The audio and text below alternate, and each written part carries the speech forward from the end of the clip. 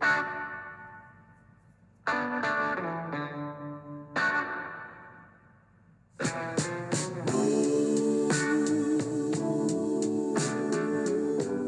morning and welcome to the Marcus Today Breakfast Briefing. My name is Henry Jennings. It is Tuesday, the 18th of January, and as usual with all the information contained in this breakfast briefing, it is general advice only, so please do your own research, contact your own financial advisor regarding any of the thoughts, ideas or insights in this briefing. And if you need to, you can always pause the slideshow here and read the disclaimer in full, or you can head on over to the marcustoday.com.au website and read the disclaimer there. And you can also, if you're not yet a member of the Marcus Today community, you can also sign up for a free 2-week trial for the newsletter. And what better way to kick off the new year than a New Year's resolution to take up a subscription of Marcus Today. All right, well, overnight, of course, we had US markets closed for Martin Luther King holiday, so we have nothing to go on really from the US, but European markets generally were firm across the board. FTSE doing especially well with the FTSE 100 up 68 points or 0.91%.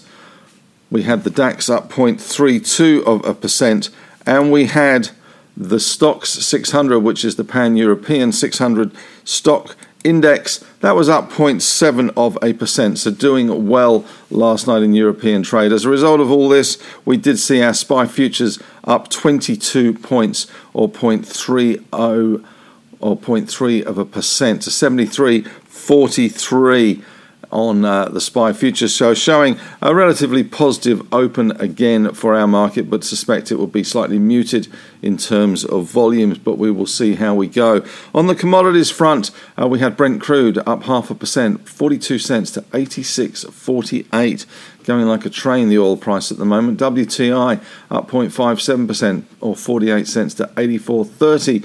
Gold up a smidge, $2.40, 18.90.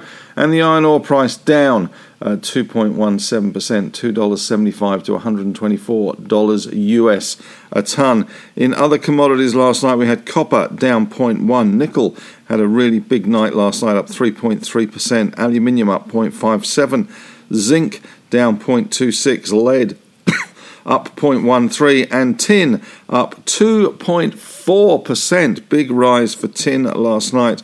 In terms of international resource stocks last night, Freeport-McMoRan down 0.64%, Alcoa up 1.5%, Teck up 2.5%, Anglo up 2%, Glencore up 2%, Vale up 0.5%, and Albemarle, which is lithium, was down 0.66%.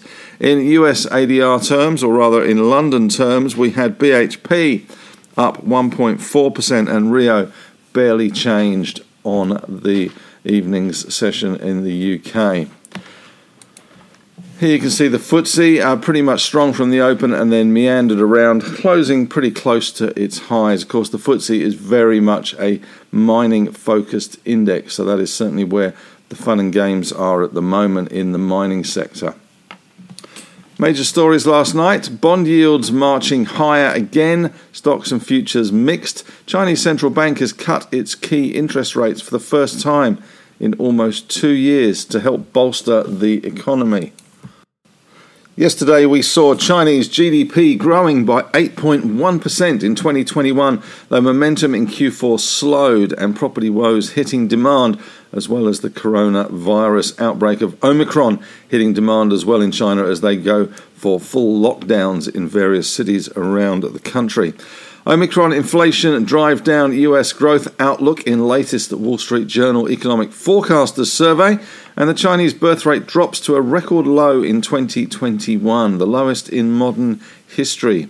Japan's manufacturing orders rise more than expected, government welcomes pickup signs, and the central bank tightening bets become more popular from the Fed to the ECB, and the ECB's Schnabel warns that early rate hikes could choke a recovery. Treasury yields spike underpinned by growing expectations Fed will start hiking aggressively this year, and net growth in ETF numbers almost doubles to a record 1,239 last year. And Omicron surging has pressured US hospitals with warning that tough weeks are ahead and no peak as yet. Locally in our market today, we did have the Stocks 50 up around 0.7%, FTSE up 0.9%, CAC up 0.8%, DAX up 0.3%. Those rises in BHP, 1.4% for BHP in London, and Rio up 0.2%. UK healthcare stocks were also up 1.4%.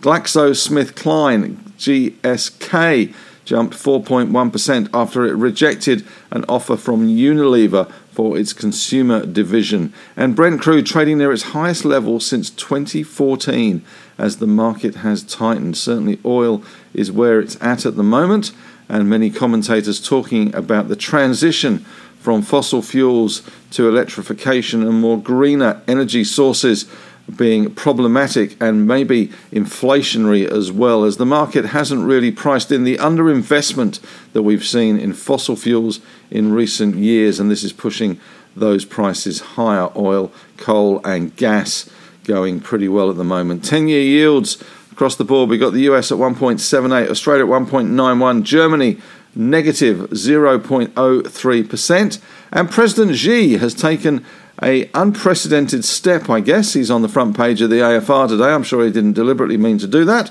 but he says don't raise rates. He is urging the Western economies not to raise rates as it will choke the global recovery. And Vale is ramping production back up as the rain eases. Says the stoppages affected production of around 1.5 million tonnes of iron ore. And Wesfarmers, yesterday we had an earnings update from Wesfarmers. It's considering a move into pets and vets with the purchase of Green Cross. Private equity company TPG has been the seller of Green Cross, which it took private some time ago, looking to put it back to other hands. It was calling for bids and interest before Christmas, and Wesfarmers is one that has been considered a front runner potentially for that deal. Of course, at the moment they're taking over the chemist business as well. So looking to move more into retail and maybe get their reliance on Bunnings and Officeworks not quite such a big focus for them. And Bubs, the goat infant milk formula, is looking to market through semi-daigou channels in the US market, looking for Hispanic and Asian Americans as the new target market for its goat infant formula. The FDA approvals to come for its infant formula. It has got approvals for the toddler formula. And Kirkland has announced record gold production, KLA, the stock code there, and Rio production numbers out this morning. At first glance, the production numbers are lower across the board, with the all-important iron ore production down around 4%. Heavy rains in the Pilbara to blame for that.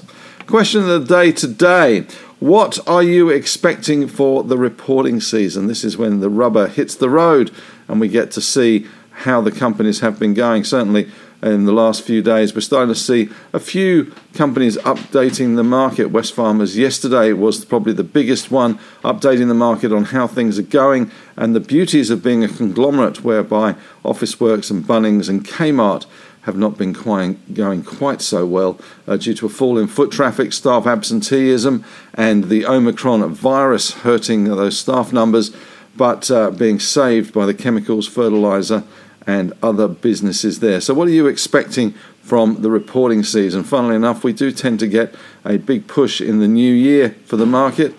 Then we see reality bites with those February numbers. So it'll be interesting to see what they hold. US reporting season, of course, kicking off at the moment and will restart tonight when the US market reopens.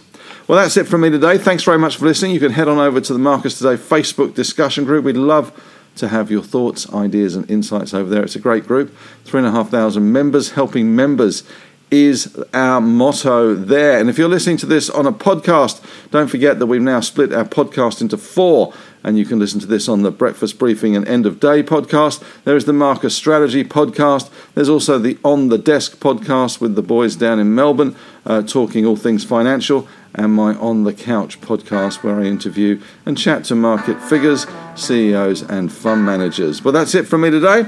Have a great session.